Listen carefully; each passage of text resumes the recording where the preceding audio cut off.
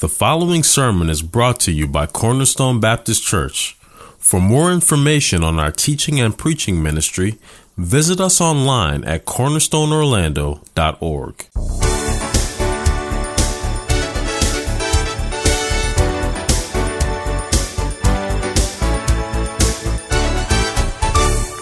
The title of our sermon this morning is The Intercession of the Spirit.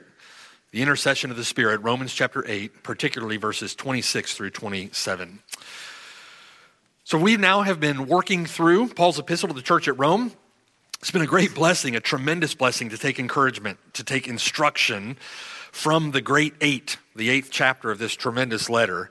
And those who have been justified by God, before God, through faith in Jesus Christ, they've been given a hope that does not disappoint. Ours, brothers and sisters, is a hope that does not disappoint. It's not going to cause us shame in the end. It is going to be fulfilled. It's a hope that doesn't disappoint. In other words, it's a certain hope. It's a sure hope. It's not wishful thinking. And we know that it's a hope that will not disappoint because Romans chapter 5, verse 5, the love of God has been poured out in our hearts by the Holy Spirit who is given to us.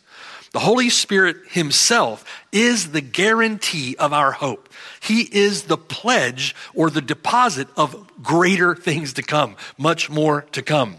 We've been given the first fruits of the Spirit, the first fruits of much more that is to come. No more sin, praise God, no more death, no more disease, no more sickness, no more sorrow, no more pain. For the former things have all passed away, and the one who is enthroned in glory is making all things new. The sons of God will take possession of the eternal kingdom in union with Jesus Christ, and we will have unfettered communion with the triune God in eternity. The Spirit of God, our pledge of great things, much more that is to come. All that made certain to us through the gift of the Spirit. The gift of the Spirit is the pledge or the down payment. Now, until that time comes, until those hopes, the blessed hope of the church is finally fulfilled, our present experience in this life is going to be characterized by what Paul describes as groaning. In our text, it's a groaning within ourselves, a groaning for deliverance from remaining corruption, a groaning deliverance from the pervasive defilements of sin, a groaning while persevering through adversity, persevering through difficulty, suffering, tribulation, adversity, all while we eagerly await the fullness of our adoption as sons and the redemption of our bodies. When all of that takes place, when after you and I have suffered together, having suffered with Christ, the Bible says, we shall be glorified together with him. That's what we're looking forward to, a glorification together with him. Our groaning is then accompanied in our text by the groaning of all creation. The entire cosmos, the entire created order groans together with us, groaning in anticipation of deliverance from its bondage to corruption, a bondage that it's been subjected to unwillingly in futility. And the groaning through which the Spirit of God himself makes intercession for us in our weakness. Now, it's this groaning that is associated with the Spirit that is going to occupy our attention this morning as we consider our text, Romans chapter 8, verses 26 through 27. And we're going to do that under three headings. First, the problem. Second, the provision. Third, the promise. The problem, the provision, and the promise. Now, first, in our text, Paul references our problem. I want you to hang in there with me and consider this. He does so, he references our problem through the use of the word weakness or infirmity, depending on the translation that you're reading. Verse 26, likewise the Spirit also helps in our weaknesses, for we do not know what we should pray for as we ought. Now, it's here in verse 26 that Paul draws attention to the problem. The problem is our weakness, our infirmity, particularly our weakness in not understanding how to pray as we ought to. The Greek word is asthenia, and the word communicates incapacity and inability. It communicates feebleness or frailty. We are weak. It specifically carries the sense of a lack of power. Again, incapacity or inability. We simply lack the strength. Though the word is sometimes used of sickness, it's often used of disease. It's most frequently used to convey that issue or that idea, that concept of feebleness or frailty, incapacity. And all of that is contrasted with power. I want to give you a couple of examples of that. It's important that we understand the usage here because this is going to have an impact on how we understand and apply this text, okay? So let me give you some examples. Romans chapter 6, verse 19, Paul says, I speak in human terms because of the weakness, the asthenia of your flesh. In other words, Paul says, I'm using these terms, I'm using this language, Romans chapter 6, because your own flesh, in your own flesh, you lack the capacity to understand it any other way. So Paul uses terms that he's sure that we can understand, considering the weakness, the asthenia of our flesh. In 1 Corinthians chapter 2, verse 3, Paul says that he was with the Corinthians in weakness, in asthenia, in fear, and in much trembling. Now, Paul isn't referring to physical weakness, although Paul, his physical weakness might have pointed or painted a picture of his overall weakness or general weakness. Paul isn't referring to his physical weakness as though Paul was trembling with fear over his circumstances. He's scared of his circumstances in Corinth. He's not talking that way. He's not thinking that way. Paul is speaking of his spiritual weakness, his spiritual incapacity, his inability to do that which God had called him to do, which was to preach the gospel to those saints in Corinth. And for people to be converted, Paul is incapable to accomplish that which God has called him to accomplish. In that sense, he's with them in weakness, do you see? In fear over the weight of what he's doing, in trembling. He trembled over the weight of the work, in other words. And in the very next words, we see that weakness, that inability, that incapacity contrasted with the power of God. Verse 4, Paul says, and my speech and my preaching were not with persuasive words of human wisdom or of human power, but in demonstration of the Spirit and of power, so that your faith should not be in the wisdom of men, but in the power of God. And again, on the one side, if you think with me about that, on the one side you have human weakness, human incapacity, human inability, human persuasiveness, human wisdom. And on the other side of the ledger, you have God's power, God's strength, God's capability, God's wisdom.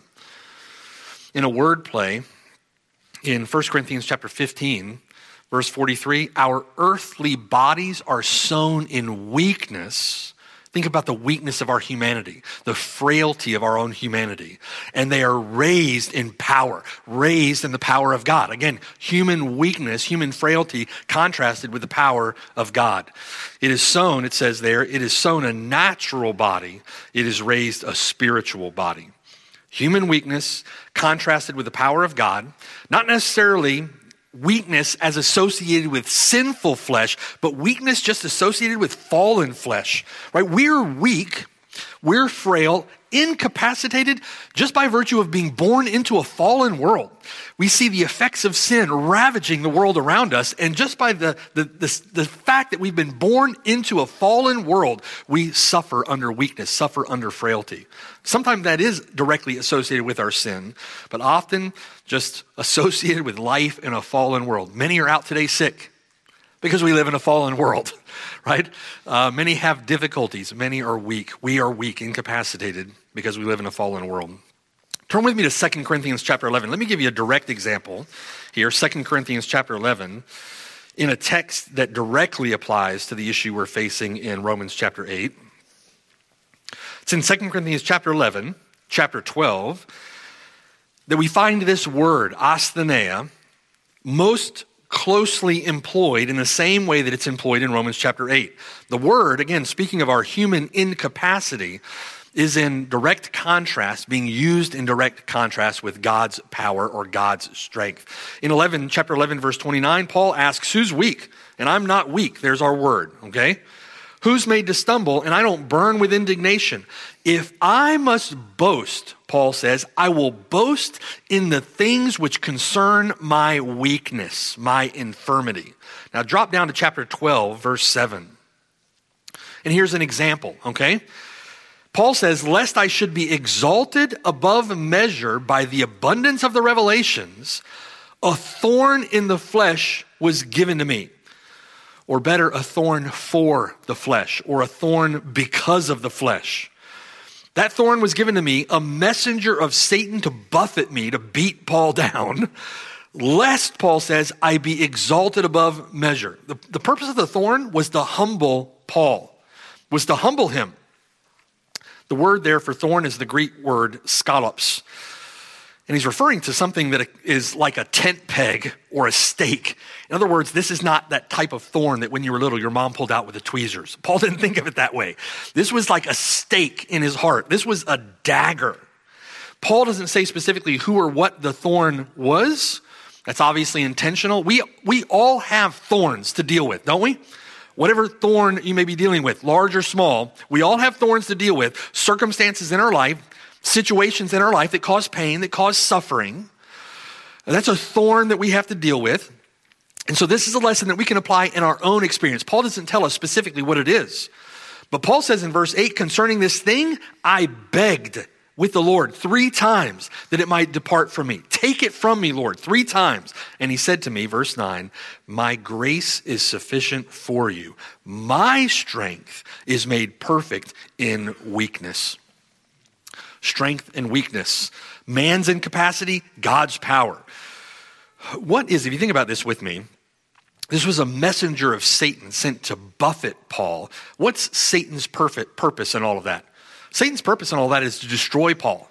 Destroy Paul, cause him to apostatize, dishonor God. Satan's purpose is nefarious. It's malevolent. In the face of that danger, is Paul capable of preserving himself? No.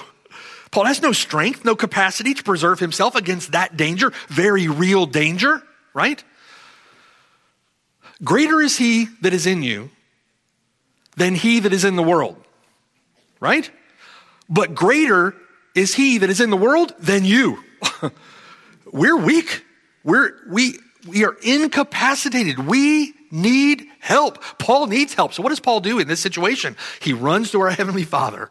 He casts his cares upon him because he cares for us. He runs to him for help in his time of need. He didn't respond with bitterness, didn't respond with complaining, didn't respond with resignation. This is my lot in life and I'm going to have to deal with it, right? Didn't respond in any of those ways. Didn't respond with despair. No, he followed the Lord's example.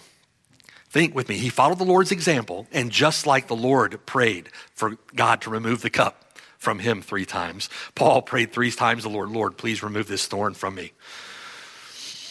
And just as the cup was not removed from our Lord, the thorn was not removed from Paul. And God has a purpose in all of that. God promises to work all things together for our good.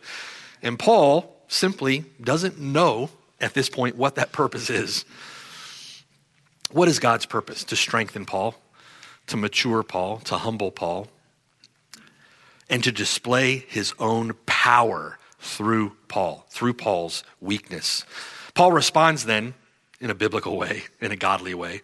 Therefore, he says, most gladly, verse 9, I will rather boast or glory in my own weakness. There's our word again. I would rather boast in my infirmities that the power of Christ may rest upon me. Therefore, Paul says, I take pleasure. That's an odd way of thinking, isn't it?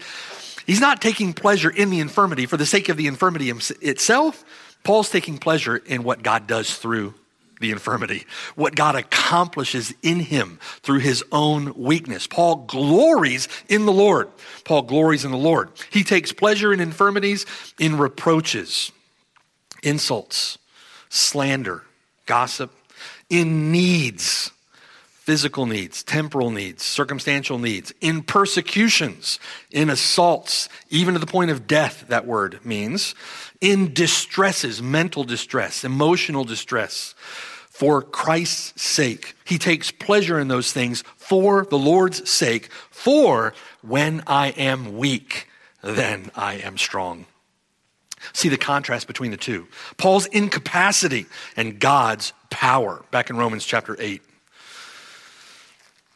In verse 26 now, a proper understanding of the use of this word, weakness, in its context, would lead us to think in terms of human weakness, human incapacity, human powerlessness, not simply sickness. That's the point. Not merely disease, not merely human weakness as we're not strong enough to lift something, right? But in terms of our incapacity. And all of that set in direct contrast with the power of God, what God does when he comes through with power in our time of need. We are weak, we are incapacitated in the face of infirmities, in the face of our own reproaches, our own needs, our own persecutions, our own distresses, all of which are guaranteed for the Christian, right? He who desires to live godly for Christ in this present age will suffer persecution. We're guaranteed all of that, but he is the omnipotent God. He is the powerful one. We are the weak ones. And Ephesians chapter 3, verse 19, by his grace, the very same exceedingly great power which God worked in Christ when he raised Jesus Christ from the dead, that same power is at work in us who believe. Now, your English translations will either translate that word, weakness, asthenia, will either translate it in the singular or translate it in the plural. Your translation will either say weakness or weaknesses, infirmity or infirmities. Both ideas are true and acceptable, right? Both are true. He helps in our weaknesses, all of our weaknesses in a general sense, any weakness that we face. And it's also true that he helps in our weakness, what I think this text is pointing to. We're going to talk about that in a moment. We're certainly plagued by infirmities in a general sense. We are incapacitated in a general sense. Apart from him, we can do nothing. That's a testimony of our weakness, right? Our incapacity. Apart from the Spirit of God, we can do nothing. He is the parakletos. He's the helper, and we need all the help we can get. So, we're to flee to God for help in all of our weaknesses. And what we do not have in and of ourselves, he provides us through his grace, and it's by him, Paul says, we can do all things through him who strengthens us. Right? He strengthens us in all of our weaknesses. Hebrews chapter 4, verse 15. We do not have a high priest who cannot sympathize with our weaknesses, but was in all points tempted as we are, yet without sin. He can sympathize with our weaknesses because he was tempted in all points as we are. Let us therefore come boldly to the throne of grace that we may obtain mercy and find grace to help in time of need. The problem is our weakness. The problem is our incapacity, our powerlessness. Apart from him, we will certainly perish in the way. But it does matter here in our text whether Paul is speaking of various infirmities in a general sense, plural, or whether Paul is speaking of infirmity, singular, in a more specific sense. And I would submit to you that Paul is speaking here of our infirmity, our weakness in a very particular sense, in a very particular way. And the principle of our fleshly weakness is applied in that very specific way. In context, brothers and sisters, we're being asked to do something here in our text that we're incapable of doing. We have no capacity to do that which the Lord is charging us to do. We've been saved in hope, verse 24. Now, in hope, we eagerly await the adoption, the redemption of our body. That hope sustains us. That hope, as we've seen, serves as an anchor for our soul. It's a hope that is both sure and steadfast, Hebrews chapter 6. And so it's a hope that certainly helps us. It's a hope that certainly sustains us, but it's a hope that won't preserve us. It's a hope that alone cannot preserve us. Verse 25, we hope now for something that we don't yet see. It's in the future, it's in the distance. And that which is necessary, if you and I are to finally see it, is perseverance. He who perseveres to the end will be saved. We're to eagerly wait for it with perseverance. Verse 25. That perseverance involves steadfast faith, steadfast faithfulness to the end, a patient, enduring, steadfast obedience to the Lord through all of the trials and tribulations of the Christian life. Through infirmities, steadfast faith, steadfast faithfulness through reproaches, through needs, through persecutions, through distresses. How confident do you feel you're going to make it on your own? Right? How confident should you be that you're going to make it on your own? Not confident at all. Not confident at all.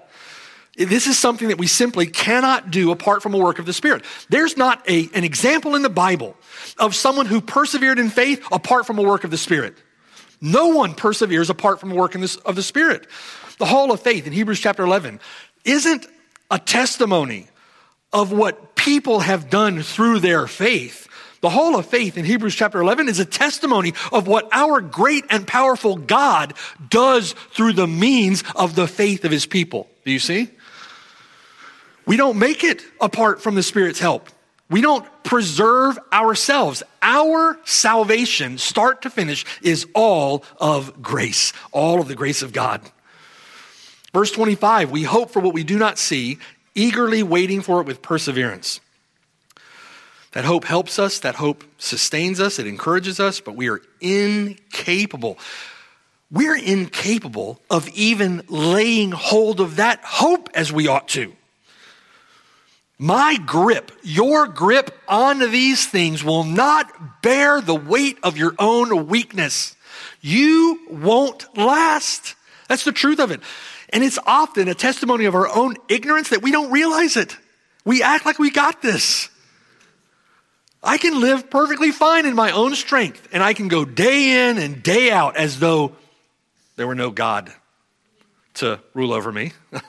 I look like a practical atheist. Right? We think we got this. You don't have it. And that's proof positive you don't have it. Proof positive that you're not going to make it. My, how soon we forget. My, how quickly we wander. I need help. You need help. Verse 26. Hope encourages. Hope helps. Verse 26, likewise, or in a similar way, the Spirit also helps. The Spirit helps in a very particular way. The Spirit helps in our weakness, singular. And we must persevere. And it's in this specific manner of our perseverance, particularly our perseverance in prayer, in which the Spirit also helps in our weakness. Look at Colossians chapter 1 with me. Colossians chapter 1. Ephesians, Philippians, Colossians 1, verse 19. Look there with me. Paul says that it pleased the Father, in Colossians chapter 1, verse 9, it pleased the Father that in him, in Jesus Christ, all the fullness of the Godhead should dwell. And by him, by Jesus Christ, it pleased the Father to reconcile all things to himself. By him, whether things on earth or things in heaven, having made peace through the blood of his cross. Verse 21, and you who once were alienated and enemies in your mind by wicked works, yet now he has reconciled. Notice it doesn't say that you reconciled to him or that you reconciled yourself. He has reconciled you to himself. He has done this, verse 22, in the body of his flesh through death, in order to present you holy and blameless and above reproach in his sight.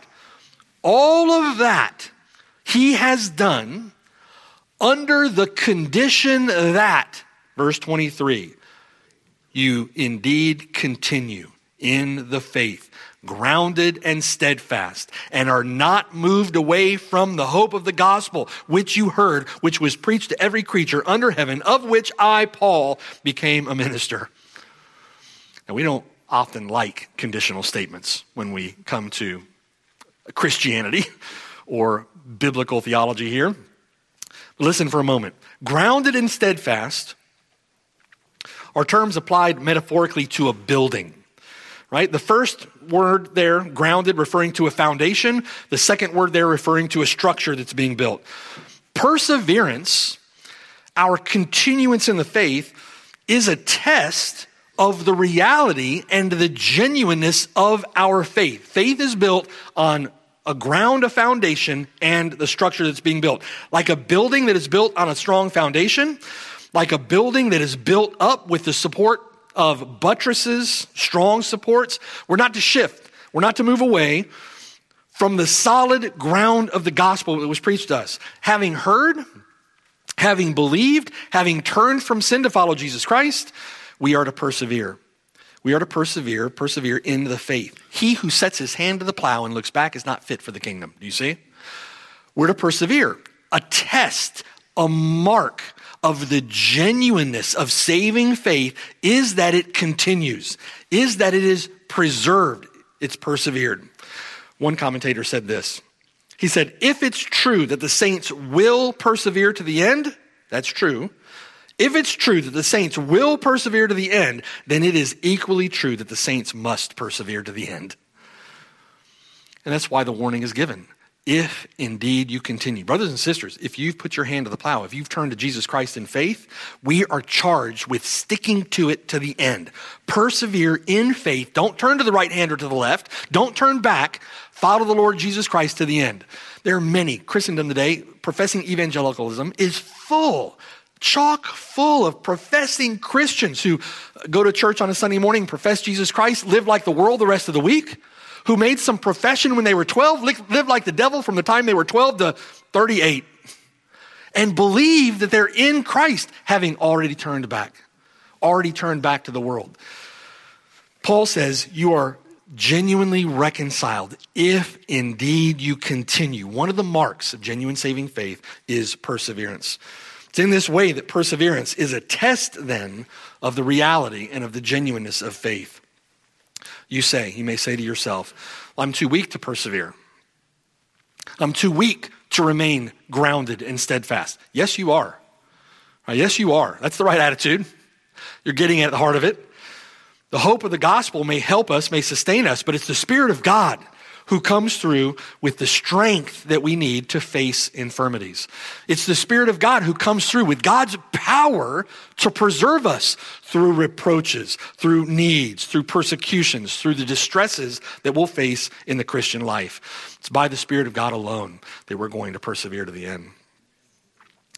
Back in Romans chapter 8, our weakness then, the weakness that Paul is describing in this text, with respect to a steadfast faith, our weakness is the specific problem addressed by Paul in the text. Our inability to preserve ourselves.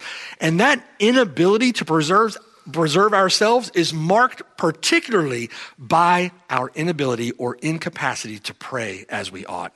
Where's our strength come from? It comes from the Lord. It comes from the Lord. Prayer is a means through which God dispenses his strength to help us in our time of need. And we don't even know what to pray for as we ought. Can you see the weakness, the singular weakness that Paul has in mind when he speaks of our incapacity in contrast with the power of God? We don't even know what to pray for as we ought to pray. Look at verse 26. Likewise, the Spirit also helps in our weakness, for we do not know what we should pray for as we ought. If we're to persevere to the end, who is it that preserves us? Who is the one who designs every trial?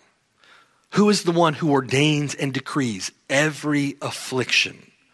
Who is the one who is sovereign over every single one of your circumstances? We can't peer into the counsels of the Godhead. We're not given that knowledge. We can't always know his good purposes. When Job was afflicted, Job didn't understand what was going on. Job couldn't go Job wasn't there in heaven, so to speak, to hear the conversations that were taking place. We can't know all of his good purposes. We may even at times sinfully question whether or not they're good at all. And we have no strength in and of ourselves with which we can see ourselves through it. And yet we don't even know how to pray as we ought to. The problem that Paul introduces in verse 26 is a very serious one. It's very serious. We have a great need. And that need is only exacerbated by our ignorance. We don't even know what to pray for as we should. Paul doesn't say that we don't know how to pray. It's not what Paul is saying, that we can't bow our heads and say words, right? He's not referring to the method of our prayer. He's not referring to the mechanics of prayer. He's referring to the specific content of our prayer. We do not know what to pray for as is necessary, as is appropriate is what the word means. There are things in our need,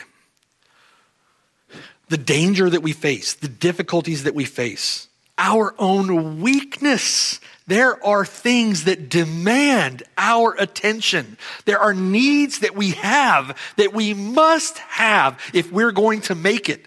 And oftentimes we don't even know what they are. We don't give them the weight that they deserve. We don't pray for that which is most necessary. We don't often know them. He's not referring to our incapacity to utter the words or to utter words in prayer. He's referring to our ignorance. The ignorance of the words that we should be uttering. We too often fail to recognize the demands of our circumstances or the demands of our weakness. Paul is speaking of the specific example of prayer in the experience of the beleaguered, suffering saint as he faces trials and tribulations in the Christian life. You're going to face, if you're a Christian, you're going to face affliction. You're going to face difficulty. These difficulties come in various shapes, forms, and sizes. And in those difficulties, you need the power and strength of God. Those circumstances, there are demands that are imposed for your perseverance in the midst of those trials, in the midst of those difficulties. You can't even articulate them. You can't even understand them. And we are in great need. We're in great need. If it's left up to you, what's going to happen? You're going to fail. You're not going to make it. You're not going to persevere. You're going to turn back. We turn all the time. We complain and turn away from God. Something offends us and we get wrapped up in our pride, right? All the time, these things happen to us. They happen to us in our weakness, And in those circumstances, the ignorance or the darkness of our own minds, the frailty of our own flesh, we don't even pray as we ought. He's saying we don't even know what we really need. What is actually good for us or necessary to the situations that we face, necessary to our growth, that which is necessary to our maturity, that which is necessary to our joy, and that which is necessary to our perseverance. A chief example of this is the Apostle Paul in 2 Corinthians chapter 12. A chief example. Paul wanted that thorn removed when that thorn was serving a good purpose. Paul prayed that the thorn would be removed when that thorn was serving a necessary purpose. A necessary purpose to what end? A necessary purpose that Paul might be humbled and that Paul might persevere to the end and be saved. God knows, and we don't. That's the issue, right? That's the issue. James reminds us that often we ask for things that we don't get because we ask amiss. We ask amiss. It's our own lack of understanding, our own incapacity for spiritual knowledge, the weakness of our own faith sometimes. And all of that becomes a burdensome infirmity, a burdensome weakness that works against our perseverance in the faith. If that's our problem, our weakness in prayer, particularly our own weakness in persevering through suffering, enduring through trials and tribulations, then consider with me then God's glorious provision. Consider God's glorious provision. The provision of the Spirit himself as he intercedes for the saints in prayer. Verse 26. Likewise, the Spirit also helps in our weakness. For we do not know what we should pray for as we ought, but the Spirit himself makes intercession for us with groanings which cannot be uttered. The Spirit helps. Sunanti lambanamai. There are three parts to that compound word. I want you to listen to what they mean. Sun means with or together with. Anti means on behalf of or for the sake of. And lambano means to take or to lay hold of. The Spirit, the sense of the word is essentially this. The Spirit takes hold of a burden that someone else is carrying, and he carries it with him on behalf of him for his sake. That's what that singular three-part compound word is pointing to. The sense of the word is essentially taking up a burden on behalf of someone else and carrying the burden with them to come to their aid. The only other place where this word is used in the New Testament is when Mary and Martha, the Lord, are in Bethany. If you remember that account from Luke chapter 10. Mary is sitting at the feet of Jesus and learning. Martha is doing all the laboring in the kitchen, getting ready for the meal. And Martha comes to the Lord and says, Lord, please tell Mary to sunanti lambanamai me. Tell Mary to help me. In other words, Martha's not saying, I don't want to work. I'd rather sit here. Tell Mary to do the work. No, she wants Mary to come alongside, to lift the burden with her and to help her see it to its completion, right? She wants Martha or Mary to help her, to pick up the burden with her. And again, once again, the concept then with the word is not passivity. Martha doesn't come and say, I don't want to do any work. Please have Mary do the work. Martha's expecting to labor. Martha is laboring. Pick up the work with me. The word conveys the sense of the Spirit of God lifting the burden that is upon us and helping us as we labor with it, as we carry it. He comes to our aid. He comes alongside of us. There is no let go and let God in the Christian life, in other words. There is no passivity. There's no room for passivity here. The Lord uses the means of our own effort, and the Spirit of God works through that effort to help us. Namely, the Spirit's use of means in this is our own prayer, is our prayer. Now, in what way does the Spirit then help in our weakness, in this specific weakness that we're talking about? He helps with respect to our ignorance. He helps when we don't know what to pray for as we ought. He intercedes for us in such a way that makes up any lack that is due our weakness. Where we are weak, the Spirit comes through with help, comes through with God's power to assist us, okay? That's what the Spirit does to help. Now, Paul deals first with the nature of this help in verse 26. The nature of the Spirit's help. Verse 26, the Spirit himself makes intercession for us with groanings which cannot be uttered. We groan within ourselves, eagerly waiting our adoption. And the Spirit himself adds his voice, as it were, to ours in our prayer. He takes up the burden, whatever it is, and he bears it with us. That's how he helps. And there are now two who make intercession for the saints, if you think about that. Right? Jesus Christ always lives to make intercession for the saints, and now the Spirit intercedes for us, making intercession for the saints, verse 27, according to the will of God. Now first, he makes intercession for us with groanings. These groanings are the means through which the intercession of the Spirit is expressed. His intercession, the Spirit's intercession, is expressed through these groanings. In the words of Dr. Murray, these groanings define the content of his intercession. Now, I want you to think with me about this. This is going to be somewhat difficult. I want you to think carefully, okay? Follow through with me. Hang in there. The Spirit doesn't need to communicate with the Father through groanings. The Spirit doesn't need to communicate with the Father in that way. Verse 27, the Father knows the mind of the Spirit. He knows. And it's not the Holy Spirit who has a weakness in communicating as he ought to. Who has the weakness? We do, okay? Who is the one with the weakness? We are. It's the struggling believer. Now, additionally, verse 27, it's God the Father who searches our hearts. He's not searching the mind of the Spirit. He's saying that he knows the mind of the Spirit. He searches our hearts. So it's not the Spirit himself groaning to communicate with the Father when we can't even speak as we ought. He searches our heart. He sees our own groaning, and it's a groaning that is produced or authored in our hearts by a work of the Spirit. Now, follow along with me with this. What is meant by this? Let me give you an example. We don't have time to go there, but listen to Galatians chapter 4, verse 6. Listen.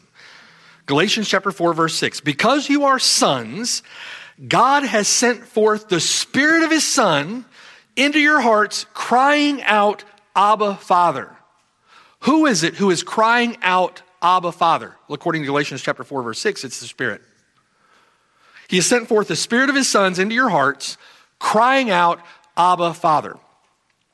Is it really the Spirit who cries out, Abba, Father? No, we cry out, Abba, Father. But who is it? Who is it who produces that cry in the heart of the believer? It's the Spirit of God who produces that thought, that sensed experience that we have as children of God, who produces that cry in the heart of the believer. It's by a work of the Spirit, that you and I cry out, Abba, Father. And it's in that way, Galatians chapter 4, verse 6, that the Spirit is said to cry. Romans chapter 8, verse 15. For you did not receive the spirit of bondage again to fear, but you received the spirit of adoption. It's the Spirit of adoption by whom we cry out, Abba, Father. That clarifies it for us, doesn't it? Romans chapter 8. Now, the believer is given a sensed experience of his status as a child of God. That sensed experience of his status as a child of God is given to him, authored within him by the Spirit of God. And that which is described as a cry of the Spirit is in reality our own cry. It's in that same manner that the believer is given a sensed experience of their great need. By the Spirit, we have a sensed experience of our great need. And what do we then do when we come to a sensed experience of our own need? We groan. Do you see? I need help. I don't even know how to pray as I ought to. I don't know what I need. Lord, you know. Help me. Right? Help me make it. I'm tangled up in my head. I'm besieged by pride or lust or anger or whatever it is. Help me, Lord. I don't even know how to pray as I ought to. And what does the Lord do? He looks on our weakness with sympathy. He pities us in our weakness. The Spirit himself given to us to intercede. Those groanings, that desperation, that need authored in the heart of the believer by the Spirit himself, such that we groan for it, not even knowing what we need. When you hunger, when you thirst, when you long for those things, that's not authored in your own heart by yourself. The source of that longing, the source of that hope, that need is not you, your own heart, your flesh. It doesn't come from you. That hunger, that thirst, that longing, that desire, all is produced in you by a work of his Spirit. Do you see? And it's through that desire, through that hunger, through that thirst, through that need that the Spirit himself communicates, intercedes for us. It's through that need, through that longing, that the Spirit intercedes. Those are Spirit-wrought desires, Spirit-wrought longings, heart-wrenching yearnings for God to help and to work in our lives and in our circumstances. When we don't even know how to pray as we ought, we can go to the Lord and say, Lord, I don't even know how to pray as I ought. Help me in my time of need, right? Help me. Groanings, desires, longings that are simply too deep for words. We don't have words with which to express them. But it is the groaning of our heart, and that groaning of our heart produced by the Spirit of God in his intercession for us. Sometimes we find the words to pray. Right? We can find the words to pray in Scripture, and we learn how to pray, and we become more and more mature in our prayer, but oftentimes, many other times, I can't even express my own heart, my own mind. All we can do is groan, right? It's through these groaning desires that the Spirit makes intercession on our behalf. When I don't have the words, he always does. And even when I have the wrong words, he has the right ones because he always intercedes according to the will of God. Even when I long for or pine for things that wouldn't be good for me, like take this thorn from me, right? Like Job, release me from all of this, right? Or the Lord even in the garden, remove this cup from me. When we pray for things that we want that don't ultimately serve the purposes and the glory of God, God is good in not giving them to us. He always intercedes for us according to the will of God, and God always responds with that which is for our good. Second, these groanings are unutterable or unuttered. In other words, we're not expressing them in words. The groanings are not expressed in any kind of audible, articulate, or intelligible speech. This rules out any case for tongues. They're unutterable, so stop trying to utter them. That doesn't mean that they're devoid of content or that they are devoid of meaning. If you've been a Christian for any length of time, you know exactly what I'm talking about. You've experienced the groans of your own heart, those deep longings, of those desires, that desire of your own heart, the desire for holiness, the desire for righteousness, the desire to sense and experience of God's own presence with you, the work of his Spirit within you. They're not devoid of meaning.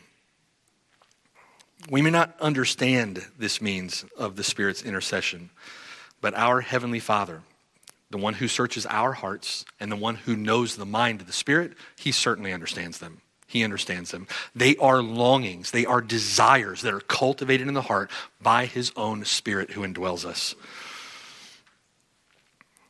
Verse 27, he who searches the hearts knows what the mind of the Spirit is. So he certainly understands the content. He certainly understands their meaning. Even when we do not know what we should pray for as we ought, the Spirit intercedes on our behalf. And he intercedes with that which even we ourselves are unable to articulate. The Spirit's intercessory work, if you think about that, it helps us to understand the title or the designation given to the Holy Spirit that much better, doesn't it? The Parakletos. Para, alongside, kletos, taking up the case, if you will, of another. Parakletos, the one who serves as our paraclete, our helper, the one who serves as advocate for another. The paraclete intercedes for us. It also better helps us to understand the likewise that begins verse 26. The likewise that begins verse 26. If you look at verse 23, we who have the first fruits of the Spirit, we ourselves groan within ourselves. We groan within ourselves. And, verse 26 then, similarly, in a similar way, the Spirit also helps with our weakness in working through our groanings, as it were, to intercede on our behalf. It's difficult to explain, difficult to describe. But if you're a Christian, you've experienced exactly what I'm talking about. Now, knowing our problem and God having graciously made provision for our need, God comforts us then in close with a gracious promise. Verse 27, a gracious promise. He who searches the hearts, he knows what the mind of the Spirit is because he makes intercession for the saints according to the will of God. His help, the Spirit's help, is one, according to God's omniscience. God knows. The Spirit helps in accord with God's omniscience. And two, his help is according to the will of God. He knows what's good for us. The Spirit's prayer, the Spirit's intercession is according to the will of God. In our weakness, we struggle in prayer. We often feel as though at times our prayers are hitting a brass ceiling. Find it difficult to express our heart to God in prayer. We don't even know what to pray for. And as we strive to pray, as we labor to pray, as we struggle in prayer, the Spirit himself comes alongside and helps in our weakness by interceding for us through those groaning desires of our own heart. And despite our own weakness, despite our own ignorance, the Spirit's intercession is always and ever according to the will of God. And we have that promise to encourage us. Even when we pray for things that we ought not pray for, or if we pray in ways that are not for our good, the Spirit is there interceding through the groanings, the desires of our own heart, as it were, for that which he knows to be good, that which is in accord with the will of God. Brothers and sisters, we're not able to bear the afflictions that come upon us. We're not able to bear that which will come upon us for Christ's sake. We need help.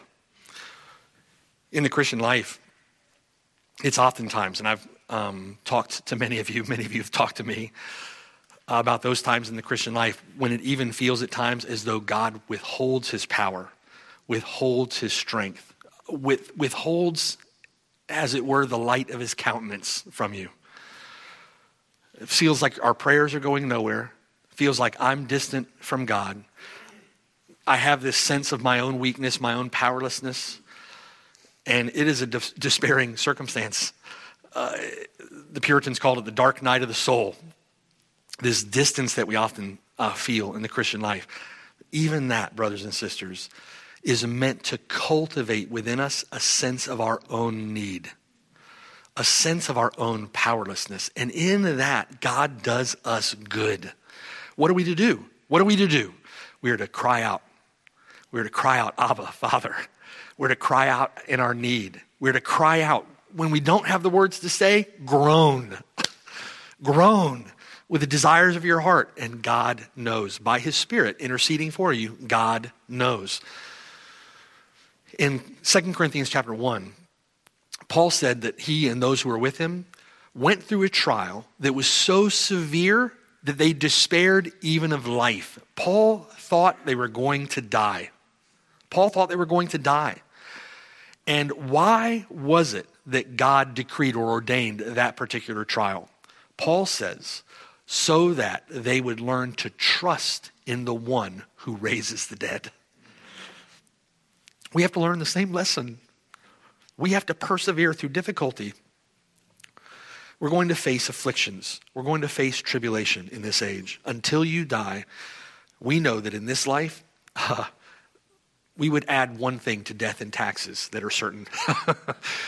Affliction, suffering, tribulation, difficulty. And that, if you're a faithful Christian, is going to come for the sake of Jesus Christ, because you're going to open your mouth for the word of God and for the testimony which you hold. And when you open your mouth in this wicked and perverse generation for the Lord, you're going to suffer persecution. That is a certainty. It's also certain that you're not going to make it through that apart from God's help. You're not going to make it through that. We need the Spirit's help. Praise God that he comes through for us with power to help in our time of need. When he comes through with power in the context of our own weakness. So what are we to do then, brothers and sisters? We're to respond to that truth, glorying in our own infirmity. Lord, I know that I am weak. With Paul, right? I'm going to boast in my own infirmities. Why? That the power of Christ might rest upon me. Depend upon him. Cry out to him. Rely upon him. God graciously provides power and strength, enablement through his Spirit who is at work within us. Amen? We can trust him. Pray with me. Father in heaven, Lord, I thank you for your gracious provision of the Spirit, who even with our own groaning in our weakness in a similar way comes through and intercedes on our behalf with groanings which cannot be uttered, which travail far deeper than inadequate words, that express the longings and desires that have been cultivated there by the Spirit himself. And he comes through with strength in our time of need. We need you, Lord. And please forgive us when so often we forget it. We truly are, in many ways, Lord, ignorant, living under a veil of this fallen flesh, as it were, and need the Spirit's help, need the Spirit's intercession. We need your preservation, Lord, if we are to make it to the end. Please, Lord, preserve us according to your word. Cause us, Lord, to persevere. Help us, Lord, strengthen us and keep us. And we know, Lord, that you are able to keep that which we've committed to you until that day, and we trust you for it. Help us, we pray, in Jesus' name. Amen.